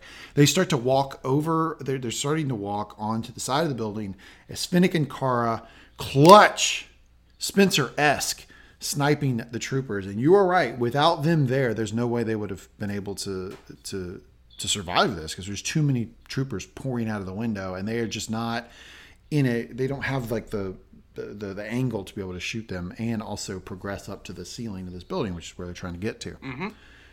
Fennec, true to her word, takes out the troopers at the cannon. Mayfield and Mando climb up to the top of the building. Woo! Is that Boba Fett's music? Slave One flies in overhead, stops a few feet from the edge of the building. Mando jumps onto Slave One. Little bit of a delay, but Mayfield jumps in after him. Spencer, did you think for a second Mayfield might not make the jump? I was terrified that Mayfield was not going to make the jump, or that Mayfield was going to die right then and there. Man, yeah. I really thought they were riding themselves in that direction, particularly with that delay at the end. I was very happy they didn't. Again, they've made such a wonderful character. I don't want to see him leave, but I was worried. Me too. I thought Mayfield might not survive that, but he lands on Slave One as they fly off. Mayfield abruptly asks for the cycler rifle. Mayfield takes aim at the Rhydonium on the transport they brought in. Bang! One shot Mayfield fires in the Rhydonium, along with half the damn base explodes. Mayfield to Mando, we all have to sleep at night. Yep. This man was no... I mean, as he said when we first met him, this man was no stormtrooper. Even, was it Fennec or Cara that even said, nice shot, when they saw that shot go down? Yeah, because it cuts to Cara and Fennec watching this whole thing. I didn't know... I thought Cara might be, upset. Whoa, this is, more than we had signed on for. This is obviously going to get on the net radar of the Empire. Maybe we made a mistake here. No, they just looked at it kind of impressed, and Fennec says, nice shot. Yeah. But that's again, a really good line. Because, again, just shows that his philosophy is a certain aspect of cover. This is a guy that does have some difficulty sleeping at night with decisions that he's made and is really trying to set a new path for himself. And is possibly still seeking for a certain degree of absolution for what he was involved in. And a few completely clueless, oh, bless your heart, honey, TIE fighters take off towards Slave One, and Boba Fett drops a bomb, which completely dispatches them in no time. And tell me, sir, you who love the prequels, me who love certain scenes of the prequels, seeing that seismic charge return from Attack of the Clones, was it as good for you as it was for me? It's pretty sweet. It's pretty fucking sweet. And the fact that, of course, Boba Fett still's rocking that technology, right? Yeah, of course he is. Yep. He saw it. He saw it in person. Down below, Mayfield is saying his goodbyes to Mando. Says, I guess it's back to the scrap heap. Mando says, thanks for helping. Mayfield, good luck getting your kid back. I love that Mayfield's not pushing this either. It's like, nope. He really is like, no, I did some good today. I helped out. This is my back to the scrap heap. This is my penance. I need to actually kind of pay this right now. Again, man, they did so well with this character so fast. God, at this point, I fucking love Mayfield. Yeah. I'm all you give me a Mayfield Amazon link to a Mayfield T-shirt, I'm clicking buy now. I am a Mayfield fan. Mayfield looks over to Cara. All right, officer, take me back. Cara, that's some nice shooting back there, Mayfield. Oh, you saw that? That wasn't part of the plan. I was just getting some stuff off my chest. Really touching. Also, I thought maybe Mayfield would be a little worried that Cara was like, hey, you kind of went overboard there. But again, yeah, touching line. Cara turns to Mando, says, here you go. Wait for it, Spencer. Beat. It's too bad Mayfield didn't get out alive back there. Mayfield, what are you talking about, Cara? Looked to me like prisoner 34667 died in the refinery explosion on Morak. Does that mean I can go? Because I will. Mando then gives him the old get out of here, the old so-and-so head nod, yeah. Right? And Mayfield slowly walks off and is a free man. Freedom well-deserved. Well-deserved also considering the fact, I'd like to point out, Spencer, you're a lawyer here. Mm-hmm. You should be, now that we love Mando, or Mayfield, you should be on his legal team. I'd like to point out, Your Honor, Mayfield had nothing to do, really, directly with the death of that Imperial Guard, or that New Republic Guard on that prisoner ship, right? Okay. I'm ready to go back. I'm ready to go back to that scene. It was the lady with the crazy hair who Mando probably had sex with his helmet on. She's the one who killed that guy. Mayfield didn't order the killing of that guy. He didn't do it. So anyway, I thought 50 years was too much. Glad to see him a free man. Thank you for your service, Mayfield. I hope we see you again in the Star Wars universe. I will agree with you on some points. It was indeed Twi'lek Tonks that did the actual knife throwing that killed that one lady with the hair who Mando banged with his helmet on. I'm finding another way to refer to her than that. Yes. Again, that's more like definition number 3 if we're going through Webster's of Star Wars characters right now. But sure, that's in the category. He did, however, participate in the jailbreak to start, and was pointing 2 guns at said officer at the moment that he was stabbed. These do not look necessarily good for him. However, we do now have a bit of service, and we do have a bit of a Republic service here that would hopefully factor in for reducing his sentence if he ever came back on the, radar of the New Republic. But as you said, man's a free man. I don't know. I think for what he did, 50 years was a little much. And even when they were talking about, I know I'm getting into the weeds here, but when they were talking about what he did, right, when in the last episode, when they pulled him up, Cara said, yeah, serving 50 years for the death of the Republic Guard. He didn't kill that guy. Okay, if we're actually providing legal commentary here, he would be guilty of felony murder because an individual died while he was in the commission of a felony, which can make you equally culpable with everyone else who's equally involved in that felony. Famously, the guy who's sitting in the car outside when his friends kill someone indoors, so long as he's the getaway driver for what they're doing, is equally guilty of felony murder. Felony murder is something a lot of people forget about when they're assigning crimes. So yeah, but that's stupid. And in the New Republic, rules, they never would do that because the New Republic's perfect, right? Yeah, exactly. Last thing on that scene, just a reference. Like you said, I love that dialogue interaction between the two. But even before she lets him go, I love the change in his dialogue with Cara from earlier to now. Of where earlier, yes, like you said, he was being the immature guy that never talked to a girl before and was trying to show off and poke her a little bit. Here, he's clearly so honest. He's almost embarrassed with how much he can't just cover it up with that kind of schoolboy bullshit from earlier and just has to let down the walls that he's built up around himself. It's, again, man, you forget with how few things he's been in that Bill Burr can really act, but he's doing a great job with this thing. Well, it helps that they wrote a character that is very Bill Burr-esque. But yes, he does show some nuance here. So before we move on, I do want to take a second, Mango Talks TV, and just give Bill Burr a round of applause. Well done. Give him a round of applause. And again, state that the character of Mayfield was very well written. We enjoyed it. We hope we see him again in the Star Wars universe. Absolutely. Again, this is a very well written episode. As much as you want to say it didn't move forward the overarching plot, which is again just not true, like we've just spent the last hour talking about, it still is very well written for its moments, both in its beats and its character interactions, and even its monologues. It's something which often can go very wrong. But Bill Burr in particular, they wrote Mayfield for him. It clearly is Bill Burr in the Star Wars universe, but in a way that doesn't just feel like a guest cameo. It feels like he is part of this universe in a way that we really hope to see again. All right. Thank you for your service, Mayfield. We move on. Spencer, you ready for this? No, I'm really not. It's too awesome. You ready for this? It's too awesome, man. I can't do it. Let's do this. Cara asked Mando if they got the coordinates from Moff Gideon. Mando, oh, my friend, yes, we did. And Slave One takes off. Cut to Moff Gideon aboard his Imperial cruiser. Everything's good. All good. All great. Got everything under control. All the dials are perfect. Everything's fine. And an officer comes in and says, there is something you need to see.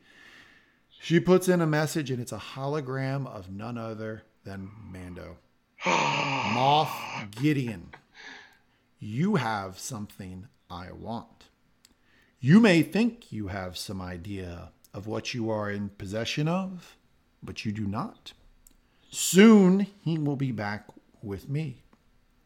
He means more to me than you will ever know. Oh. Were you as standing and screaming as I was when that scene happened? Oh, God, that was perfect. Yeah. Oh, my God, what a scene, man. Powerful there. Shoving his words for those back in who his may not remember, that is the exact speech that Moff Gideon gave Mando in the second to last episode. Love the parallel. Second to last episode of season 1, when Mando, Apollo Creed, Cara, IG-11, and Baby Yoda are really holed up in a blasted out cantina, and Moff Gideon is talking to them. It's such a great scene, and one thing you noticed that I had to go back and catch again, just because I hadn't been paying attention to it because I was so in awe of the lines. But Moff Gideon's reaction to this, he is legitimately disconcerted by what he is suddenly just been thrown in his face. So I write my notes kind of like how I think, because I'm going so fast. So I have the quote, Moff Gideon, you have some, and here's what I end my notes with. Here, you ready for it? Mm-hmm.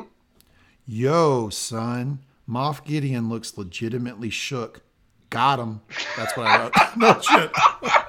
Okay, well, Mando said that to himself after he sent that recording off. Got him. Yeah.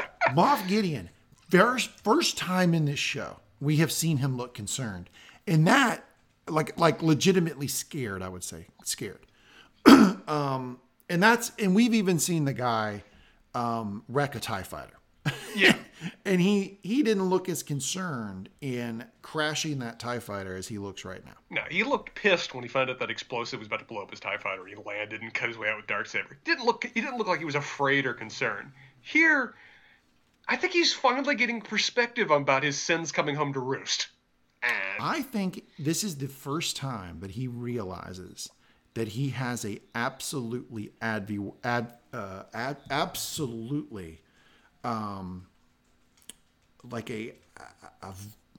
an adversary that he has to respected adversary. What am I going for here, Spencer? An absolutely worthy adversary. Boom, Very there it much is. so. Whoop, back up. Cut the last 10 seconds. I'm going to do it again. Yeah. This is the first time that Moff Gideon realizes that he absolutely has a worthy adversary in our boy Mando. Like, this is the first time I think he realizes that Mando is not just some 2-bit bounty hunter who happened to keep possession of the asset, the child Grogu, for a little bit longer than Moff Gideon would have liked. I think he now knows, holy shit, like, I've got a real opponent here. yeah, I absolutely agree. I think it's almost like an element of evil can't comprehend good going on here, is that I don't think he ever really understood why Mando was in this. I think he always probably assumed there was just an element of a payday that Mando was ultimately trying to get, his own personal self-interest that looking to be fulfilled. I don't think he's got the emotional range or perspective to really understand what's driving Mando until maybe right now. Yep. And I don't think he's able to comprehend it other than to be afraid of it. Well, I mean, put yourself in Moff Gideon's shoes here. All you know about Mando is that he's a bounty hunter. Yeah. And that he's out with the guild. Mm-hmm. And that you blew his fucking ship up. You probably assume he's back with the remnants of his ship, right? Yeah. Where else that is he he never go? was. Yeah, that he, and the fact that Mando he doesn't know what resources Mando has at his disposal, what Mando's been doing, anything, but he does know that Mando apparently has resources enough to be confident enough to send this message, and that has to freak Moff Gideon out. Like, I just blew up this motherfucker's ship, and he just sent me a hologram taunting me, Right. and basically throwing the gauntlet down for war. Moff Gideon at this point has to be thinking, I have no idea what this guy is capable of. How did he even get my cell phone number? That's not publicly listed. Yeah. Seriously, how did he even get the fucking message to me? And why would he feel confident enough to send the message? So yeah, Moff Gideon legitimately shook here. Great stand-up, cheer-worthy scene in the episode. And Spencer, we wrap up the recap. I will tell you, I completely agree with you. I think this is a great episode. There's character development. I think they accomplished something very, very important in the plot that they really, if they'd have skated over, I would have been disappointed in the show, which is getting Moff Gideon's coordinates. Mm-hmm. You can't skate over that. It has to be difficult to do. And it was. They devoted an entire episode to it. I buy it. I buy that they now have Moff Gideon's coordinates. I don't think that's like convenient or easy or anything. I think, okay, they put in the work. They've got his coordinates now. Mm-hmm. And my God, does it set down for fucking the Age of Ultron. We have the Mandalorian Avengers, and they're coming for you, Moff Gideon. I can't wait till the finale. Spencer, any closing thoughts as we wrap up the recap? I'm just legitimately surprised you're looking forward to finale of when Mando and Baby Yoda will not be reunited together. Oh, you shut your mouth when you're talking to me. That's happening. No, I don't believe it. You want to bet? Let's set down bets. Let's actually set down bets. And we're going to define reunited as well here, too. Sure. I am going to say that Baby Yoda will be in Mando's possession, meaning he'll have him. Probably aboard Slave One. I don't know. But he's going to have Baby Yoda in his possession. And I will exclude he's got him like they're in the same jail cell, right? Like, I don't think that's not possession of it. Mando is free, and he's got Baby Yoda. That's my position. I'm betting. What are your terms, sir? Okay. I will accept your bet as Mando frees Baby Yoda, and they escape successfully together from Moff Gideon's clutches. I think that's what we're kind of setting here is what the bet is. Yes, Mando will be a free man. He will be rid of Moff Gideon, and he will have Baby Yoda Grogu. I will bet against you on that, saying that will not occur. Okay, what are we betting? You tell me. You're the one that understands betting better than I do. I just kind of throw out random numbers and usually get it wrong. Well, this one's going to be easy because it's an even money bet. So we're just Okay. betting one side against the other. Okay. Let's bet $100. Let's bet $100 to your favorite charity. $100, favorite charity, and the winner gets to decide what show we watch next. Okay, with the caveat, can I do a caveat? Because you've been wanting me to watch The Expanse forever. No. It has to be something that is at least only 2 seasons. No, that's fine. It's fine. We can't do like 9 seasons. No. It's fine. It's fine. Okay, all right. There's the terms of the bet, ladies and gentlemen. I am betting because I am the man of the people. I give voice to what the people want. Mando will be free, and he will have Grogu at the end of the finale. Spencer, the bugaboo, the negative Nancy, the naysayer that he is saying that Mando will not have Grogu. He's basically betting everything else, any other scenario. And it's for $100 to your favorite charity, and the winner gets to pick the next show that we do on Mangum Talks TV. All right, there it is, ladies and gentlemen. That's the bet. I'm standing by my position. I am representing jaded Legends fans everywhere that think Empire Strikes Back is the single best Star Wars material that's ever been produced, and I am looking forward to a similar plot line this next episode.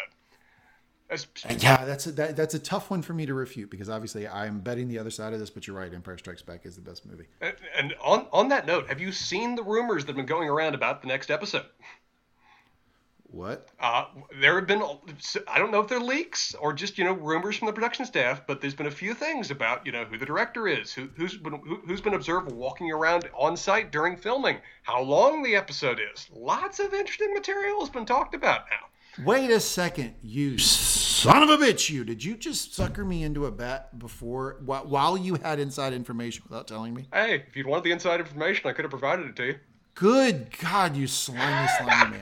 No, I don't know any production leaks or anything. I made that. I was a sweet summer child when I made that bet. Completely doe-eyed, did not know any of the leaks. So I don't know. Hopefully it's Mark Hamill walking around on the set, or Sam Jackson, or somebody like that from our segment in the last episode. If you didn't catch it, Name That Jedi. No, trust me, man. I would not have cheated you when it came to this bet. I have no information on that particular issue. Oddly enough, the person that's been observed apparently frequently walking through the set and providing advice on several things. George Lucas, yeah. Yes, I did know that. Yeah, but apparently, I think that kind of makes sense though, right? Like, let's digress for a second. Yes. Because Lucas you can dislike the prequel. I understand, like, it's the easiest geek opinion of all time to just dismiss the prequel as being crap, over CGI, bad acting. Oh, it was terrible. It was George Lucas lost his fastball, the whole thing. But George Lucas worked his ass off on the prequel. It's true. And Dave Filoni and Jon Favreau, for better or worse, have given respect to the prequel. They gave it respect when they created the Clone Wars, and they're giving it respect now. So yeah, I'm not surprised that they're able to tap into George Lucas a little bit now. That he hasn't written them off. One of the things I like it too is that it's in contrast to how George Lucas was very much written off by Disney itself, of where when he did this deal, it was, I'm giving up control of Star Wars, I'm giving you this, but I will still serve as a guiding consulting role, and I'll also still write scripts for you, too. I'll provide, a lot of guiding materials, the grand old man of Star Wars. And that was a gentleman's agreement. It wasn't written down. It was like written on a napkin kind of shit. But Lucas very much took it to heart as a key term of the deal. And Disney shafted him all to shit when it came to this. Gave me old season 5 George R.R. Martin treatment. Like, yep, appreciate it. See ya. Yeah, and they projected his scripts. They just kind of ignored him. They never brought him in to consult anything with respect to the films and material they produced. So the fact that a major entry in the new Disney canon, what has basically been their now flagship television show to open the floodgates for everything else they're planning, has George as a consultant, I love it. I really do. I do too. As much as there were unquestionable problems with the prequels, his heart clearly is still in Star Wars. He clearly loves it, and he clearly ultimately has the controlling vision, particularly with respect to the themes that Star Wars represents. And so having him back, having him have an oversight role, that's something is right in the universe again to have that in place. Yeah, I agree. But anyway, ladies and gentlemen, you've got 3 days now to clamor in your homes, to wait. I know you were really excited about the finale, but obviously this bet has completely overtaken any excitement for the finale. You want to see how this ends up on Mangum Talks TV in the next episode. But that is the end of the recap Spencer, do you want to get on to best line of the episode? We have got a lot of potential best lines of the episode here. A lot of meat on the bone. More than I would have thought. I mean, this is an action-packed episode. A lot of action-packed episodes, they can be kind of light on dialogue. This one does not have that problem. I got any number of not only just quotes, but extended character exchanges and monologues that we could pick from. Yeah, I agree. Do you want to start giving me some potential best lines of the episode, or do you want to go back and forth? How do you want to do it? I can go through my list, and you can add in the ones that you have, unless you preferred back and forth from last time we did it. I actually have my notes a little bit more organized this time. Let's try a back and forth, see how it goes. Sounds good. Okay. First thing first, early line of the episode, but it still just tickles me. They have the kid. The little green guy? Yes, the little green guy.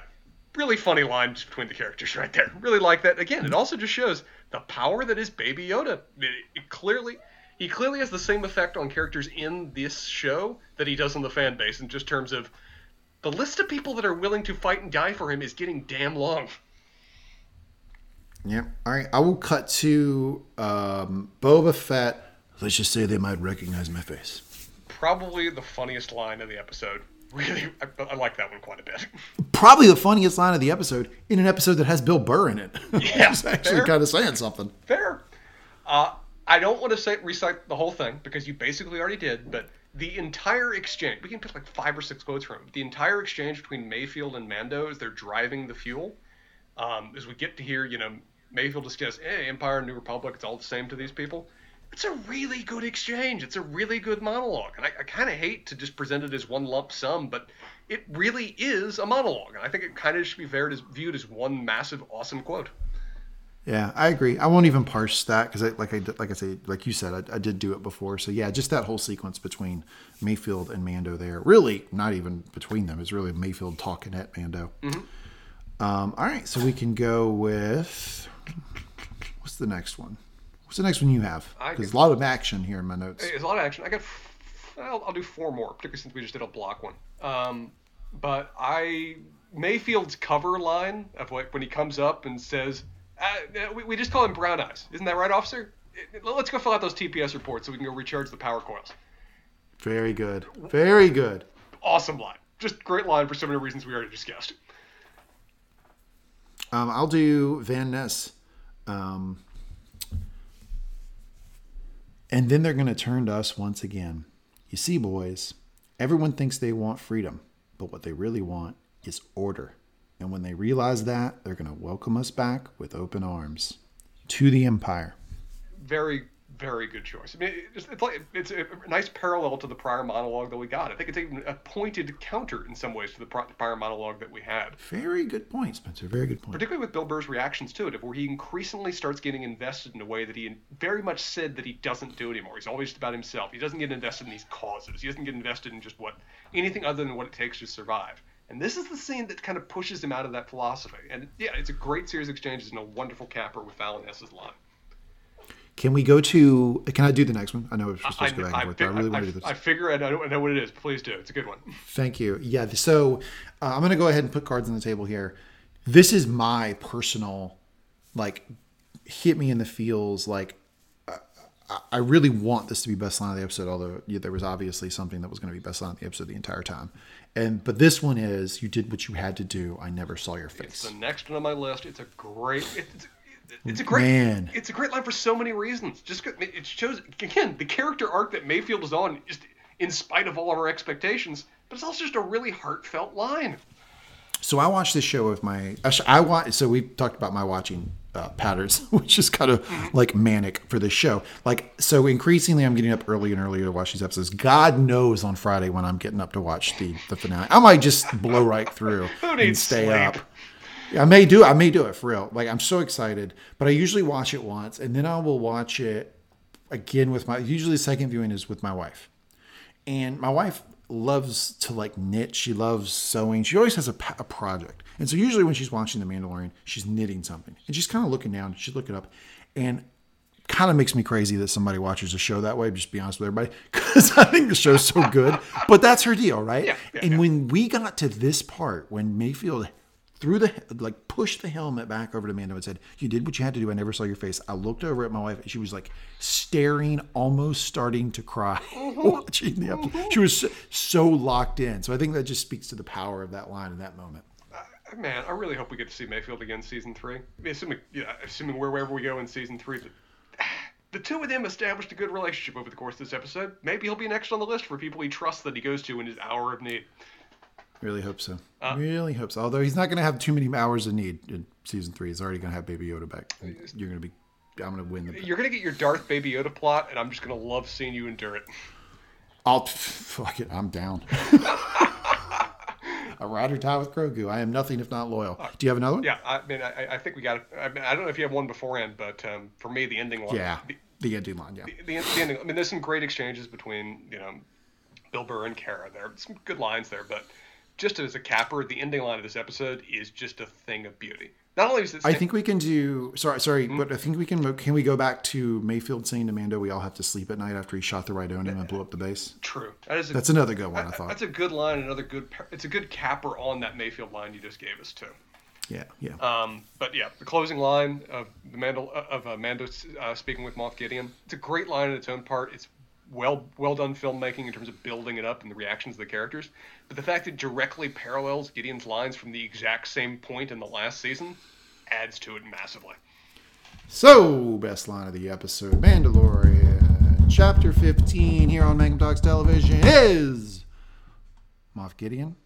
You have something I want. Yes. You may think you have some idea of what you are in possession of, but you do not. Sing it. Soon he will be back with me. He means more to me than you will ever know. Woo! If we're doing a top 5 of the series once this thing wraps, how could that not be up there? It's got to be, at this point, top 2 moment of the show? Yeah, easily. I mean, it is so powerful. I mean, I'm walking around my house, at least I'm just walking around, Moff Gideon, you have something I want. Because it's totally a buckle up and ride, fellas. We're fucking doing this moment, right? Like it is. He threw the gauntlet down. It is war.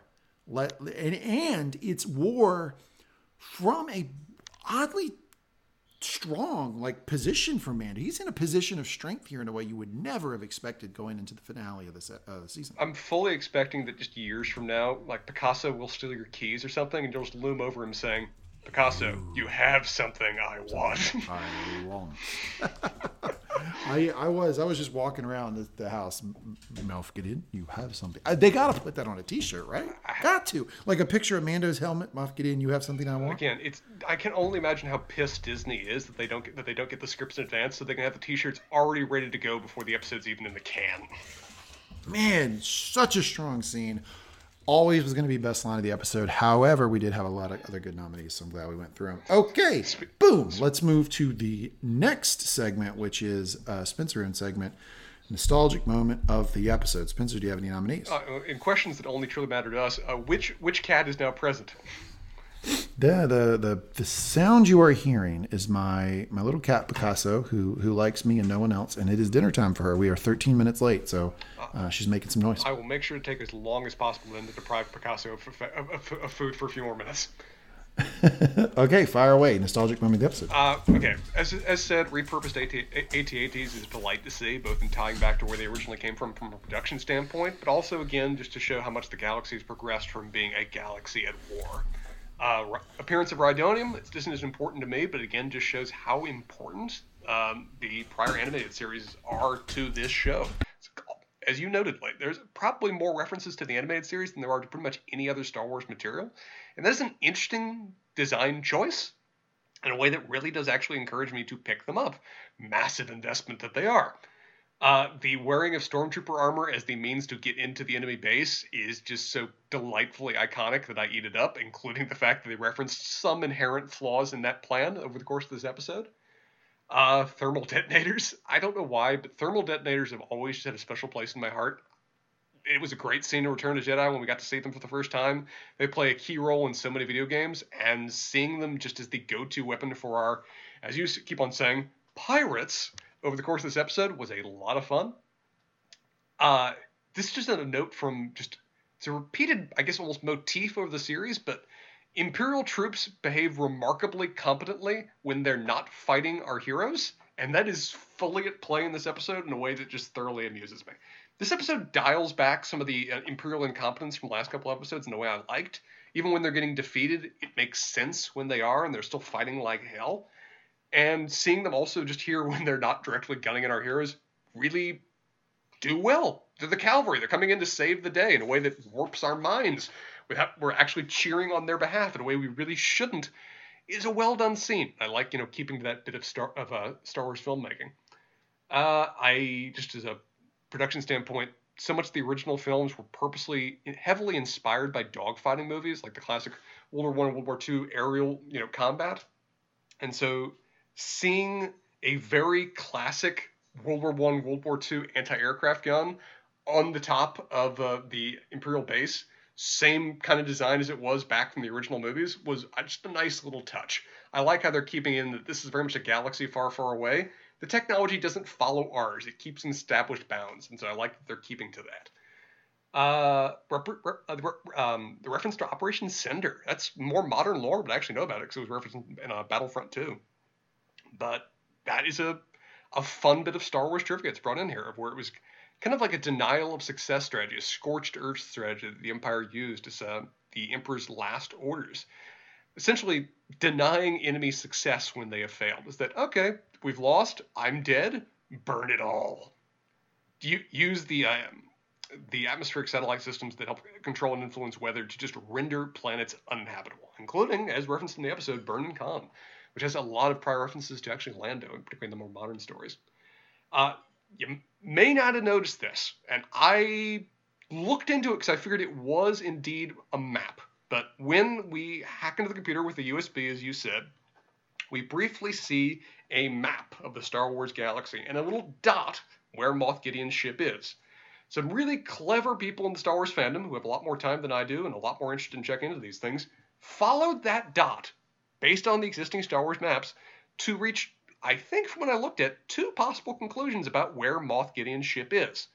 One makes a certain amount, could make a certain amount of sense, or at least is well steeped in the lore of where it's pretty close to Nar Shaddaa, which is basically the criminal hive version of Coruscant, a planet that's just overgrown with cities, towers, in all kinds of ways, that is constantly appearing in the lore because it's a wonderful place for smugglers and ne'er-do-wells to show up to plan their operations in a way that so many Star Wars stories are built on. So that could be fun. A more likely if he's there, definitely not the head of the Empire. Definitely not. A more likely possibility, though, is another neighboring system that's apparently nearby and also pretty close to where the dot they found his ship was. Kamino, the clone world. Ooh, yeah, that would make sense. That would make a lot of fucking sense. That would make a lot of fucking sense, particularly since you noted that Dr. Pershing actually works for the same company that seems to run operations on Kamino in terms of with clones, right? Yeah, he had the Kamino insignia on his uniform. Yeah. So when we saw him in season 1, that could make a hell of a lot of sense. Credit is due to the fan base that caught that. But I think that's a very reasonable possibility. That's big. You referenced Tanab.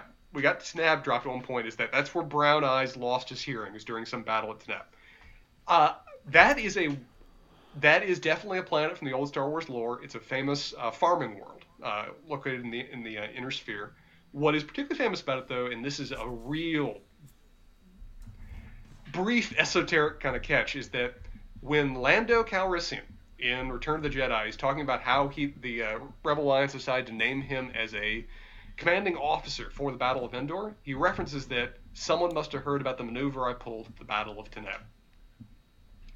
That was where Lando was briefly in command, or briefly leading, the Tanab Defense Forces against a pirate attack, and demonstrated his incredible skill at tactics in a way that the Rebel Alliance clearly viewed him as an essential resource in the battles to come, and wisely, as it turned out, given the role that he played in the Battle of Endor.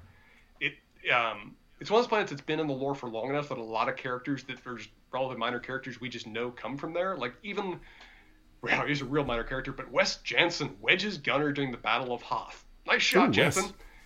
He is a native of Tanab. So it was nice. Again, it just really shows that Favreau and all the writers that work on the show love the lore, love the Legends worlds, Yes. and are really trying to bring them all back in and really ground this is that, yeah, Disney started fresh, but this is and will always be a Star Wars universe, and that's reassuring to say.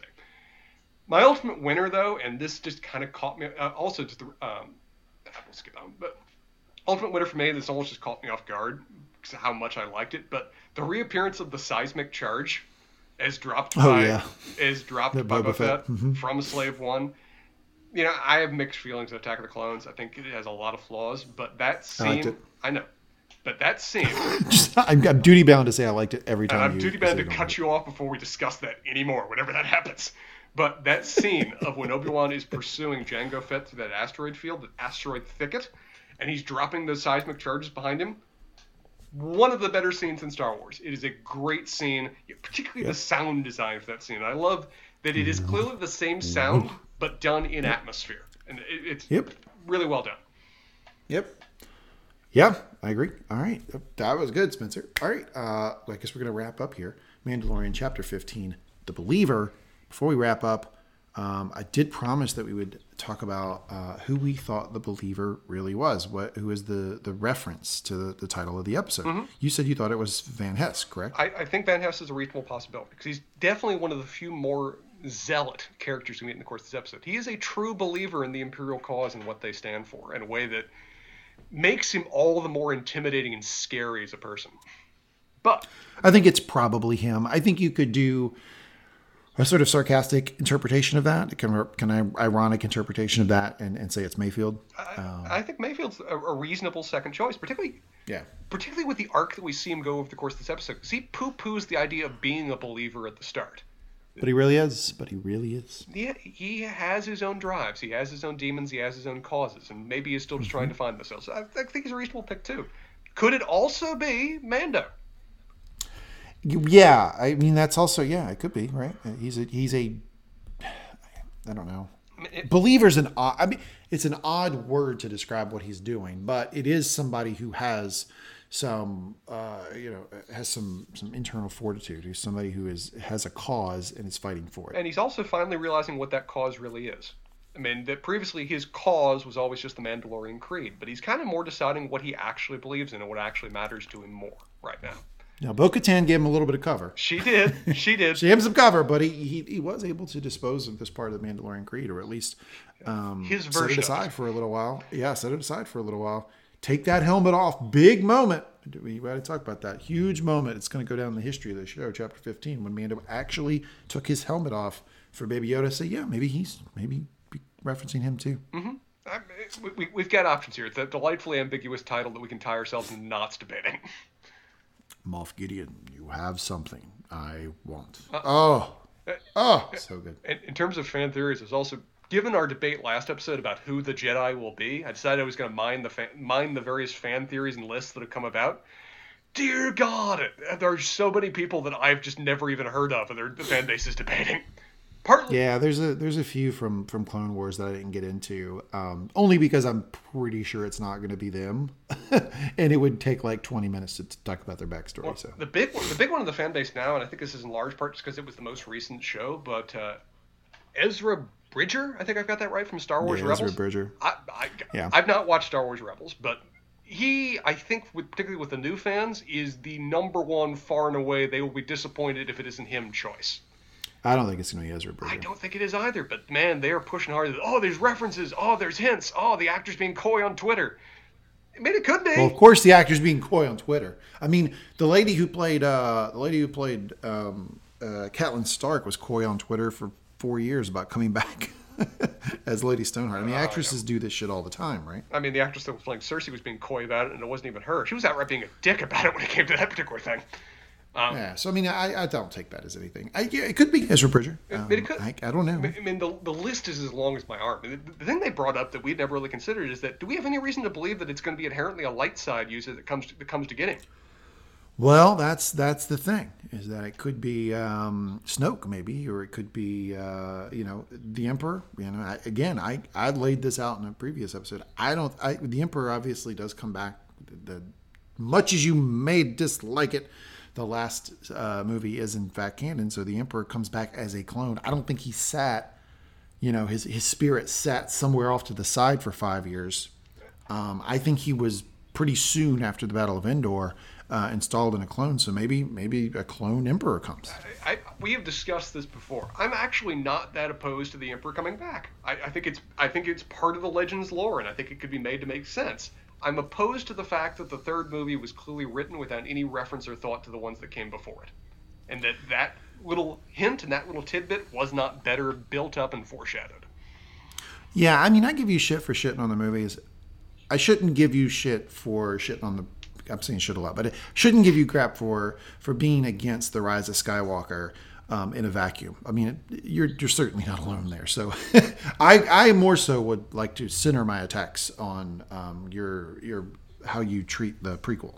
I would rather and that is have that battle. But yeah, your point's a good one. That the Rise of Skywalker had a lot of problems, but the bringing back the Emperor does make some sense. Mm-hmm. It's kind of within previous canon, and yeah, I personally would be fucking astonished in a very, very good way if a clone Emperor comes on screen and takes Baby Yoda. I'd be like, holy shit! What did I just say? Somebody also referenced an idea that could be really interesting, or also really hokey, depending on how it plays out. But it could allow us to have a Jedi show up in a way that does not have Baby Yoda leave Mando. Is that what if Yoda's Force Ghost shows up to start guiding Baby Yoda? Could be. I think it could be hokey. I think it could be hokey pretty quick, but it could be interesting. They'd have to be sparing with that, right? It would have to be particularly sparing, and it would have to. It would answer the long-held fan question about whether anybody else could see Force Ghosts beyond simply the Jedi in question. Yeah, that could be. Could be. There's a lot of options in the Name That Jedi segment. But I don't know if we'll get an answer to that next episode. I certainly would not be willing to bet that we get an answer to who was Baby Yoda talking to when he was in the, that's right, TM, trademark it, I said it, Force Field.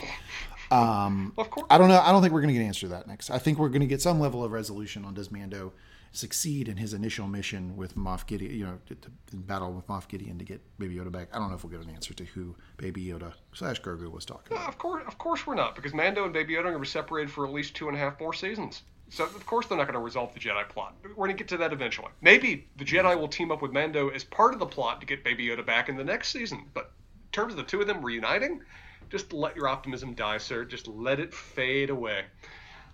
Moff Gideon, you have something I want. Okay, do we want to wrap up the episode? No, yeah, very much so. I think this is a very solid episode, and I'm looking forward to doing a live react with you come our finale in a few days.